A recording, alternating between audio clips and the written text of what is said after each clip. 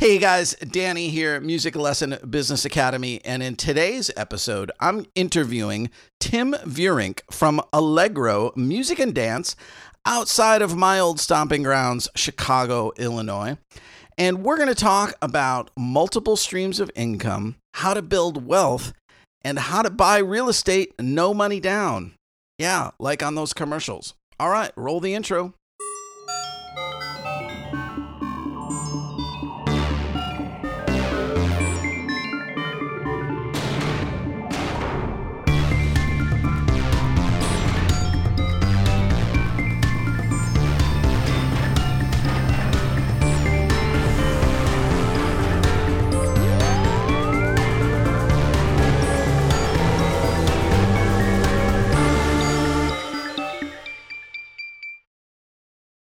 Hey guys, Danny here. Welcome back to another episode of Music Lesson Business Academy. Thanks so much for joining me. Special shout out to all you Platinum Club members. Before we get into the episode here today, just a little house cleaning, a couple announcements. Coming up on next week's episode, really cool interview doing with Mike Grande. He is unveiling a new platform for teaching online lessons that I think is going to be a game changer. So really excited to get that one out there. Also, if you guys would like to get a free module from Music Lesson Business Academy, the 7 levers of the music lesson business, text MLBA, lowercase MLBA, to 81257 and you can get a free course. Today's episode is brought to you by Never Alone Business Services. Google ads, Facebook ads, SEO, websites, and more. Run by music school owners for music school owners. Mention you heard about it on Music Lesson Business Academy and save $100. I do my Google ads with Chris over at Never Alone Business Services. Doing an awesome job for me. Been great with their service and follow-up. I'm really enjoying it. So check those guys out. They'll do a free marketing assessment for you. This episode is also brought to you by the fine folks over at Teacher Zone. Billing, scheduling, and student learning management all wrapped up into one package. Check those guys out at teacherzone.com and get a free demo of the software today. All right, let's get into today's episode with Tim.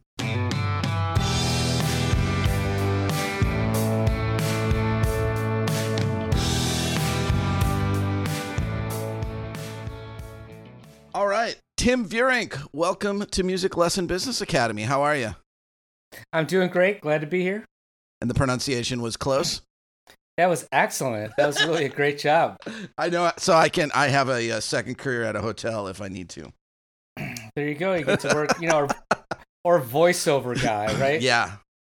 I've actually, it's funny. I've been a while ago, and this would be something even we could, I think we'll fit in a little bit to our topics that we're going to talk about later, but I was kind of setting up an account on one of those, kind of like freelancer voiceover sites, because I'm like, well, I've got microphones and I've got this is fairly cheap microphone, but I've got good stuff if I wanted to use it. And I know how to do the audio. I could probably do voiceover from home. I thought it'd be kind of fun. Sure. But I don't know. I got sidetracked or something, but as we get more into the show, we're going to talk about wealth building and multiple streams of income and, knowing our numbers and a bunch of other, things like that. So that'll probably come up again. But, before we get into the bulk of that, why don't you give us just a little bit of like kind of your, brief history? Sure. So I grew up in a musical family, not in the professional way, but everybody was musicians. There were 6 kids in my family, and I was the only one who didn't get piano lessons, but I'm the only one who makes a living in the music business. So, explain that. I'm a guitar player and a singer, and so I spent a lot of time in music shops as a teenager, and just always thought that would be a really cool thing to do. I went to school, ended up with a degree in accounting, ended up a CPA, and was doing that, but I was absolutely miserable. So one day I'm laying in my house and I'm reading a real estate magazine because my wife at the time was wanting me to buy a house. and I ran across this ad that said, "Musicians own your Okay. own music store," and that was 29 years ago, right about this time of year, and and I walked in there, and 2 weeks later, I owned it, and I've been in the music business ever since. My original, there have been a lot of ups and downs in my career in the music Yeah. business. My original bent was wanting to be a retailer. I wanted to carry high-end acoustic guitars, and that is my my really Yeah. true love. But this was the early '90s, and the landscape was changing. Guitar Yeah. Center was expanding like mad. So was Sam Ash. Mars Music was out there for a while doing a bunch of damage, and and that was kind of the beginning. And then the internet came in, and so by 2001, the whole landscape had kind of changed, and so I decided to open a second location. I don't know why, because it was really just an expensive hobby at that particular point, but it was an educational focus, and so we really shifted gears, tested some new models and some new things, and that really took off. Oddly enough, it was September 11 when we started construction on that project. Wow. The towers were coming down as we were unloading the Home Depot truck in front of the place. Oh my gosh. So You'll never forget that. Wow. never forget it. And so, we wrote. I was working at Guitar Center then, and it's funny because I started at Guitar Center on 2/5/90. That's when I started in the drum department of the Central Chicago Clark Street Guitar Center. There you go. And then I worked in South Chicago. But it's interesting, that you kind of bring up the music retail in the 90s because, when I started there in 90, there was 15 Guitar Centers and then whatever, maybe 6 or 7 Sam Ash stores in New York, primarily New York, New Jersey. And that was kind of it for the big boxers. Right. And within a year or two of me being at Guitar Center was when kind of the talk started of because prior to that, they'd opened one new store, every 5 or 6 years, maybe. Right. Guitar Center would, all on their own dime, purely, self-funded. And, and so I was kind of there. I was in the room at the managers. I got my own store, and I was at the store manager retreat when they were like, okay, we're going to introduce, John Johnson. He's from Bank of America. And this is, Steve Jones from Chase Bank. And we were all like, whoa, what's going on? And that was the start of that. But I remember, interacting with a lot of small retailers, or smaller retailers during that time. And it was good for the industry in some ways because, some of the guitar companies, they were expanding manufacturing just to keep up with the type of orders and the expansion. But, also obviously really tough for the small retailer, Sure. So I really remember those days well.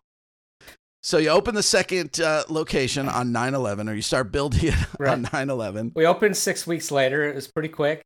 And we grew to, as an organization, and we added a third location in a strip mall in 2005. We grew to just about 800 students. We got to the place where our next target was 800. We were breathing down on it. And then 2008 came, and we started a slow, steady, deadly decline.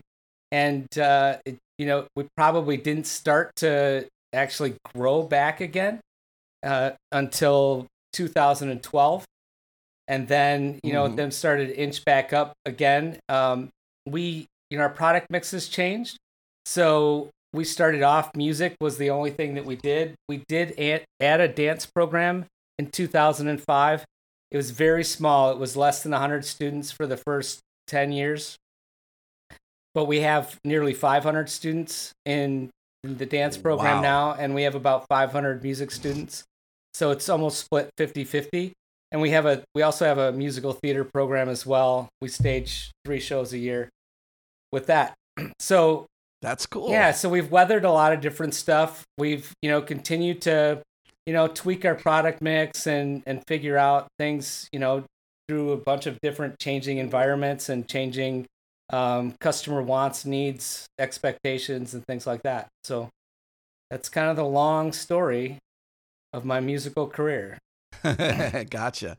Do you think now? So you were talking about 2008. So you had obviously you had your school quite a bit before I did.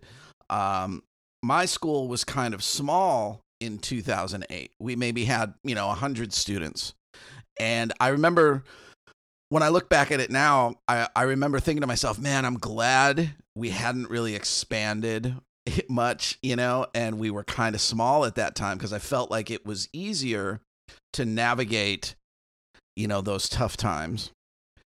And the other side, I guess, to the coin is now, as we're, probably entering a really, really, really tough economic situation again, I feel like it's almost tougher for me because I'm at a certain mid-level size.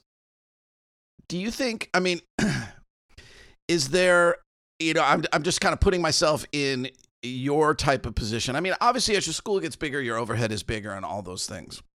But is there kind of a turning point where, between all these programs you have, musical theater and dance and lessons and a big business now, that in this next challenging economic time, you could shrink quite a bit and still be financially solvent? Yes, I think so. In fact, there's economies of scale that are going to happen now, just being able to do more stuff virtually instead of it being, we've always had people asking us, will you come to our house and teach? I think we just became really good at coming to their house and teaching. And I have thought about, because I think most of us, Danny, you kind of say that you don't have this situation because you've really hired right. But I think we all have a few employees that, that we probably wouldn't have, in an ideal situation. And I think that this will give us the opportunity to maybe keep the rock stars. And, yeah, I have one or two for sure. Yeah. And, and so that is kind of what I foresee as possible is that we will do, we'll definitely do some refining. We'll see how we can streamline our processes. In the short term, I don't think I can, excuse me. I don't think I can really change, our real estate situation, which we'll talk a little bit more about that later. But, right now I need to keep the same physical footprint, but I'm definitely going to have an eye on, can I shrink my footprint? How can we do things more efficiently? I already think we figured out some ways to do things administratively more efficiently. And I think that my administrative staff is happier working from home. And if I can figure out how to keep them working from home and not actually have to come in the studio, there's ways to economize that, and my staff will be happier. So if I can win those two things, yes. Then I see significant abilities. And I was just on a call the other day. You and I, Danny, we were talking about it, the Andrew Yang call. There's millions of employees that are never going to go back to work if you believe Andrew Yang, and I think that that's accurate. Yeah, I was listening to his new podcast, and it just sort of gave me another shot of adrenaline in the arm to think about our businesses moving forward. Like it's really not going to go back to normal. Some things or some elements of it. It's not like every student who is going to stay online. There's always, there's going to be a bunch of students that want to come to your school, and a lot of the things that we currently enjoy. I don't think it's a total, all retail isn't going to go away. Some bad retail that was already on the way out is going to go away and not come back, Sure. And that was something he was kind of talking about. But it did give me that shot in the arm to go, yeah, you know what? This is the time to really think about these changes and how that landscape is going to be different, and how do you get ahead of that? And I love your idea of, admin people or certain elements of your workforce staying at home. I mean, I love working from home. I'd be happy if I never really went to the school ever again, personally. Sure. I love working from home. So, I think those things are really going to change, and I think we've got to be on top of it the way that you are in evaluating those things. One of the things that you had kind of mentioned when we were prepping was knowing your numbers and how that's going to impact your business. Could you touch base a little bit more on that? Sure. So I'll give you a little bit of history about that. So, as I mentioned, I'm an accountant by background, but I'm not one of these really crazy, like, the typical what everybody thinks stick up their ass, kind of accountant is.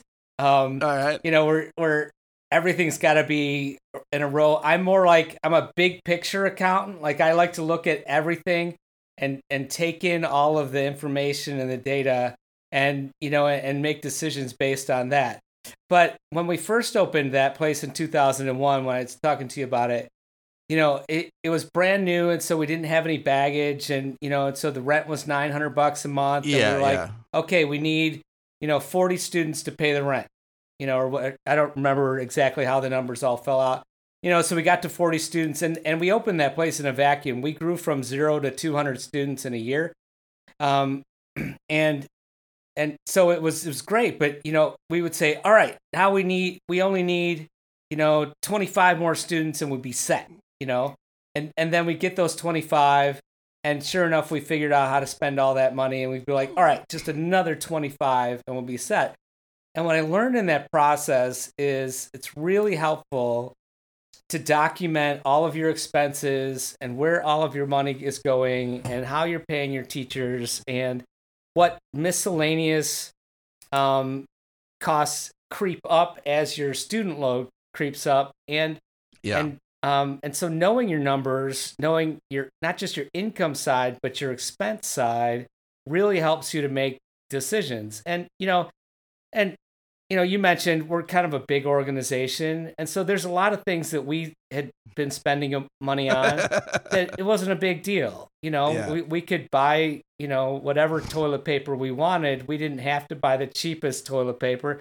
And like I said, half of our business is dancers, and girls use a lot of toilet paper. I just want to say, particularly little girls. Anyway, so but are there things that that you should be aware of, the stuff that you're spending that's extra, that is not necessary, so that because this isn't the first time this has happened, right? So there was a economic downturn in the 90s. There was the one in 08, and then there's this one now. And so it does seem like that, every decade or so, we should be planning for this and we should be expecting it. And, and so knowing, and the reason why I brought the knowing your numbers thing up is it's good to know what you personally need as an owner. Okay. So I mentioned that, when this thing whole happened, and, it set all of us a little sideways, and I don't mind admitting there was a particularly dark day where I was just losing it, because, I take employing my people seriously. All of my employees are employees, and it's been that way since 2001. So sure, the prospect of me telling someone, hey, I don't have a job for you, I take a certain amount of responsibility when I say I'm going to hire you, and it took another person to say to me, hey, you didn't actually cause coronavirus. This happened to all of us, and if some bad stuff happens, you don't have to take personal responsibility for it. But what I did look at that particular point in time is I said, because my wife runs the company with me, we're totally equal. We both work tons and tons of hours in this thing. And what I wanted to do is not be in a place where, the next time this happens, I want to have a sustainable income that she and I can live off of for our own personal expenses. And if we had to walk away from everything else, that would be totally fine. So knowing your numbers for me came back to, all right, how much is my mortgage? What are my utilities? What are my miscellaneous expenses that I want? What do I need to live on? And then how can I build a new thing that is independent of all of my other structures and all of my other things. It's still our core competency. It's still music lessons, but it's in a new format, and it doesn't have all of the, trappings of a physical space and all of those other things. And how much money do we need? And I came up with, at the price point that we were at, I came up with the exact number of people that I need. And because there's, very limited expenses with this, I was able to pinpoint it. And in 2 weeks, we're at 25% there, so there's no reason, I don't feel like there's any reason by the end of May, when hopefully the lockdown in Illinois happens, that, she and I will be set as far as, and this is a totally new revenue stream, right? Now I cannibalized our list, right? We had 3,000 people on our mailing list. We do have some people from outside of our current community that are taking advantage of this as well. But knowing your numbers is like really important. Like, what do you need to survive? I had a boss who said, you have to know what your nut is. Sure. Your what is that? Nut. Yeah. What is that amount that, that's like a business term. Sure. It's a dumb business term, but, you have to know what that number is so that where you have to be. I think everybody obviously went through, some tough days, and it hit me really hard when all this happened, because I wasn't at the school. I was in the recording studio recording drum tracks for what was going to be like my last album ever with my band. And I'm recording song number 12, and it's called Farewell Song. And I'm like going, holy shit, like this is just crazy. That this is, we're doing this song. This is the last song I'm going to play on in my band, on a recording ever. And I'm watching like the text messages or the emails are just coming through of people just dropping lessons. And it's like, it just seemed like, wow, everything's falling apart, And I went through, it was a tough week. And then I kind of just did very similar to what you're talking about, where I just figured out, okay, what do I need to do? What's plan A, B, and C, depending on, how things go, to make sure that I'm covered, that I'm going to be okay first, that I've got a plan. And then, obviously, like, what are we doing to save the business and, keep the employees going as long as humanly possible, and all those kind of things. And then about a week after that, I really just shifted 100% into new business mode. What's it going to look like? What are we going to do? And how are we going to try to come out of this thing a year from now going, wow, it actually kind of looks better now for us, And for me, that's the only way I could try to approach it. Otherwise, I'm just going to like be depressed and, be in a corner and just be, crying misery and foul and poor me, and why did this all have to happen? And and I think again, I'm not completely out of that mode. There are days where you're just like, oh my God, this is brutal, and or days, I think more likely within any given day, you're like, all right, we got a new plan, and then there's bad news, and then this happens, and it's just you're up and down all day. And I think it's totally acceptable for everybody to feel that way, and and be in that mode. But like you're saying, you guys really pivoted and have a new plan, and it sounds like you're really making great strides towards getting there.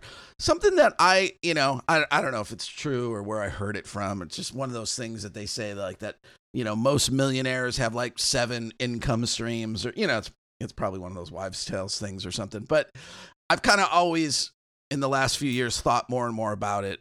And I don't really have like, I think you'll see a change in people's perspectives again after this crisis averts. But we did see it in 2008, where I was at in Orange County in 2008, people were living like they were millionaires, based off of their equity and their houses, It was really a false economic, high that tons of these people were on. And, and when I left Guitar Center I mean, I didn't know there was going to be a downfall. Right. I left Guitar Center right before this all happened. So, I went from, having my house payment and a car and a motorcycle and all these things, to Absolutely. 6 months later, I was driving a used 99 Toyota pickup truck. And, and I had, you know what? I wish I had that truck right now. That thing was awesome. Little 4-cylinder Toyota. It was killer. Yeah, dude, the thing was awesome. Well, it's also the favorite truck of landscapers, like, all the Mexican landscapers and stuff. And every time I would come out from somewhere, there'd be a note on my car from somebody who was like, "Hey, man, if you want to sell this truck." It was California, no rust. But yeah, no rust, right? Yeah. But, and I went through a little period then of feeling bad about myself because I had built my whole life up to have like great credit, and I had like my platinum American Express card that I'd had for 10 years. And, I drove a fancy car and, lived in an expensive Orange County neighborhood and all that stuff. And all of a sudden I was like, okay, I'm going to have to rent a place to live. I'm driving a 1999 pickup truck and I'm filing bankruptcy. And I went through like that period of like, God, how did I become a loser? All of a sudden, after years of building all that up. And it's really, emotionally that stuff can really take a toll on you. But I remember when my bankruptcy attorney, I even said something to him. And I went, God, look how much money I made the year before. How am I sitting here right now? He said, don't worry. The guy that was here before you made like $2 million last year. He's like, those credit card companies, they've made tons of money off you. Don't feel bad. He's like, most of the people I deal with are very wealthy, when they file bankruptcy. And it made me feel a little bit better. And then there was a point within a few weeks or so where the lack of stress of having all that overhead and car payments and all that was gone. And I was like, oh my God, this is kind of cool. Right. And I have lived my life differently ever since then. I've never had a car payment again since 2008. I just go and buy a used car. I don't care. Like, I don't need a fancy vehicle. There's things I like. Yes, I like motorcycles. I buy a used one. I like to spend money on certain things. But I think after 2008, we saw a shift with a lot of people where they were like, you know what, maybe the fancy stuff, that's not really what's important. And I think, we've seen that continue as there's been these trends of people downsizing and, living in, a tiny house or the van life movement. And I think we're probably going to see a whole nother shift in that way.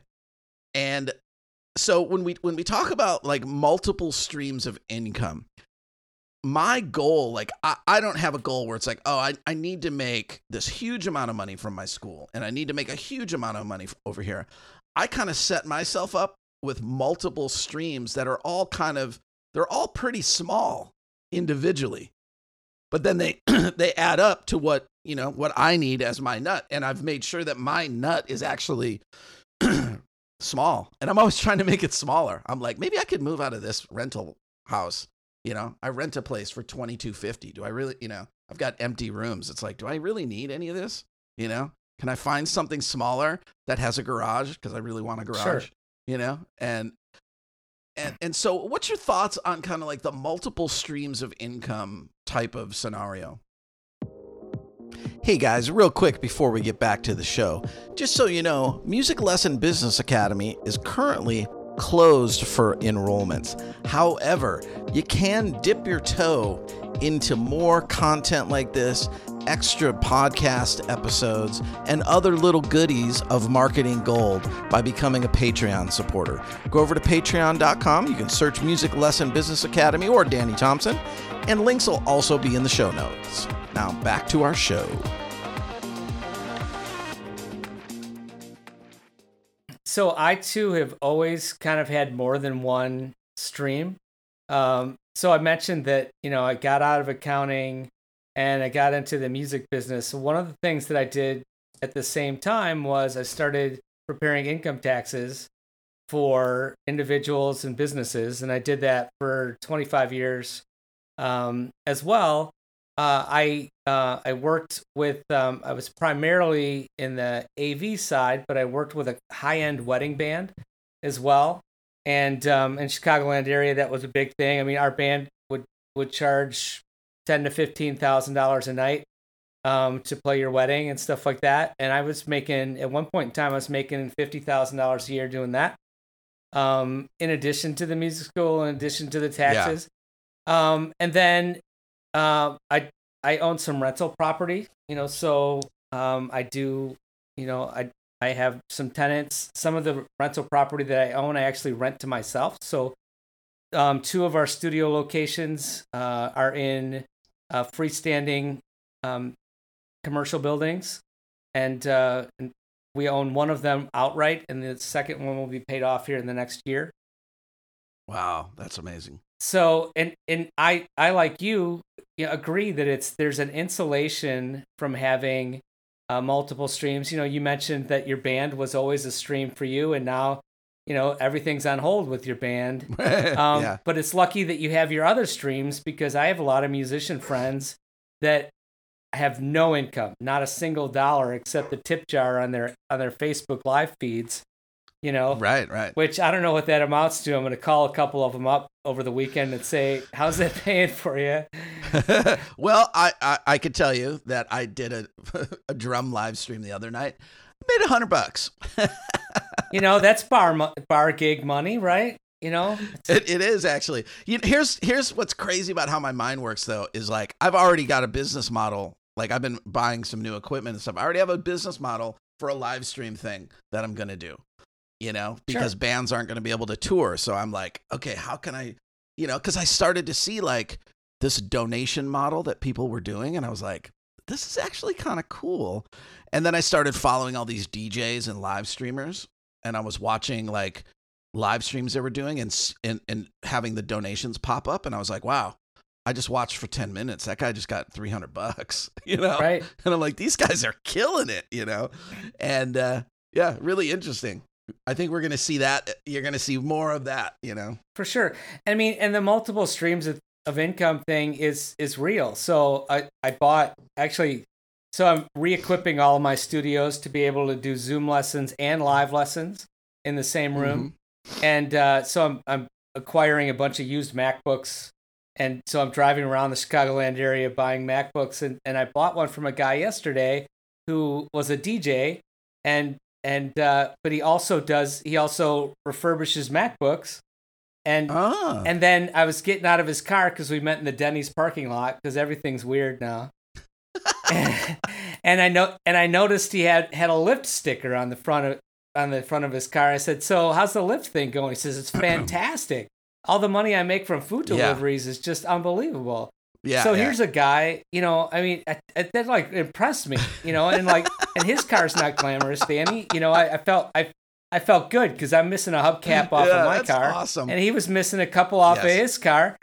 And it's just like I felt like a kindred spirit with this guy, and he's hustling it. And we live in America. Like if you can't hustle and make it in America, you're just missing out. I mean, it's a struggle, but and I thought about something interesting yesterday. So one of the places that I went to pick up a MacBook was literally downtown Chicago at 5:00 in the evening. And if you guys know how cities work, and in normal times, I would not be able to just drive down there and literally pull up in front of this building on Clark Street and go inside and buy a MacBook from this lady. But I drove past several homeless people, and this has to be killing their business. Like, think about it, So, in fact, if I had been able to stop for this one guy, I wanted to ask him how it was going, because, it'd slip him $20, because I guarantee you, all the $1 that they were getting aren't there. Absolutely. They just aren't there right now. Tell us a little bit more on the real estate side of things, a little bit more of how you've your process over the years of how you've been able to amass all these properties. Sure. So, so I don't know if anybody remembers, but back in the 90s, there was a guy by the name of Carlton Sheets who was selling this own real estate class. It was before there was like online learning. It's like you bought his cassette tapes in the book, right? Yep. And and his whole deal was, you can buy real estate without any money down, and you don't have to use your money and all of that stuff. And I went through that whole course, and I thought I ended up going, I still don't see how this is possible. But I will tell you, I've now bought 3 properties with no money down, and I haven't gotten a single commercial mortgage on them. So I mean, I do have a commercial mortgage on my house, but the rest of the properties, I will tell you, it's about seizing opportunities. So like my number one lesson in life is that, you have to seize the opportunities when they come up. There are opportunities that I've passed on in my life that I'm still kicking myself about, that I know would have worked out. But all of my successes are just that I just grabbed something. I didn't have the complete plan in place. I didn't know how it happened. And so when, I told you guys, I drove out and I bought a music store in 1991. And this is the way that conversation went. I walked in there. I'm talking to the old guy who's selling it. I hadn't really decided that I wanted to do it. But he called me up a couple of days later and said, "Will you come to my house and talk to me about it?" He made me an offer I couldn't refuse. He sold me the business only. I wasn't prepared to buy the real estate at that particular point in time. Sold me the business only for $5,000, and then another payment of $5,000 a year later, which was about half the value of the inventory that was in house. Mm-hmm. Wow. Now the business was in serious disarray. It was not a good, viable business in any way, shape, or form. But at the same time, it was like a no-brainer. Like I had to grab that deal. I had to quit my accounting job, and I had to go do that. And I had to make do a whole bunch of things to make that work. And so a number of years later, I was frustrated with the location of this business. And so I went to him and I said, I had been renting the building from him from that point in time. And so I went to him and said, "You know what? I'm going to move." And I, cause it's a crappy spot. And it is a crappy spot if you're a retail store, because there's no drive-by traffic, and all of that kind of stuff. And he said, "Well, how about I sell you the building? I'll increase your rent by $100 a month. And, and you'll own the building, and I'll finance it at like 5%. Wow. And it was like and it was like, again, it was like, somebody would go, "Well, it's a crappy building. It's in a crappy location." But I just jumped on it. I took it, and it was, and it's, and a lot of life is not about I've got a whole story about this, which I'll share in a minute. It's the little steps that end up creating wealth, creating future opportunity and stability, right? So that cost me an extra $100 a month. Sure. But 15 years later, I had, a $150,000 building. Right. So, so it was that opportunity. Then a similar thing happened with our, I told you in 2001, we opened a location in another town, and, and the landlord there came to me and said he was thinking about selling the building, and he just kind of breathed that ahead of time. And I said, "Would you consider selling it to me?" And by the way, I don't have a down payment, but and so my rent, in that case, doubled, and more than doubled. But I was on my way to owning that building, and that was 14 years ago. I'm a year away from having that paid off. And so like in the middle of that, right, was an economic downturn. And I at one point in time said to him, "I'm in a tough spot, can you help me out?" And he said, "You know what, I'll pay the property taxes for you, which is, like $8,000 a year." Nice. And that was able to get us through the tough time. And yeah, and so it's worked out. And then, I've since bought another apartment building again, no money down and owner financed. And just so when we see these courses that are like, learn how to buy real estate with no money down, it's not really a scam, huh? It's not really a scam. I will tell you, it is something that I'm not comfortable with, and it is asking people for stuff. So I'm not very good at like asking. I'm not that. I would be a terrible homeless person because I would, I would just not be good at holding that sign, asking people to help me out, and that is the number one thing.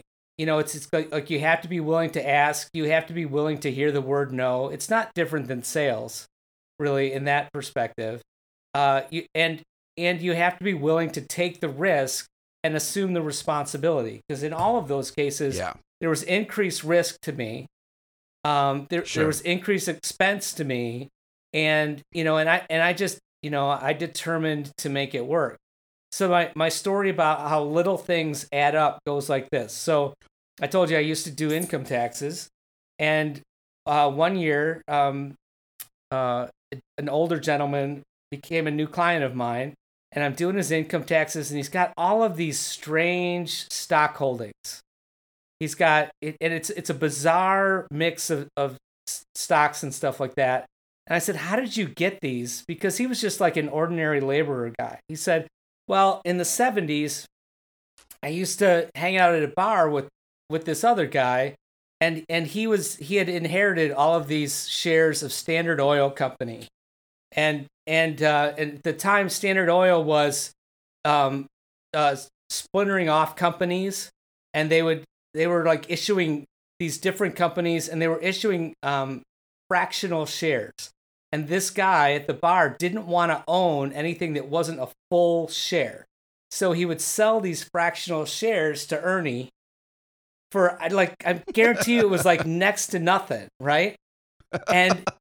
And so when I meet this guy, he's like 80 years old, and he's got a stock portfolio that's worth like $200,000, and it's returning like $20,000 a year in dividends to him.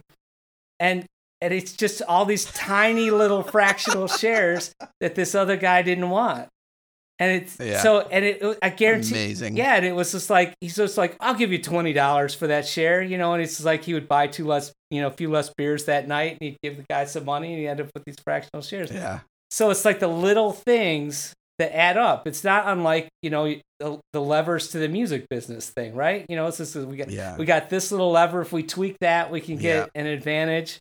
And we got this lever. That's if amazing. we tweak that, it's the same thing.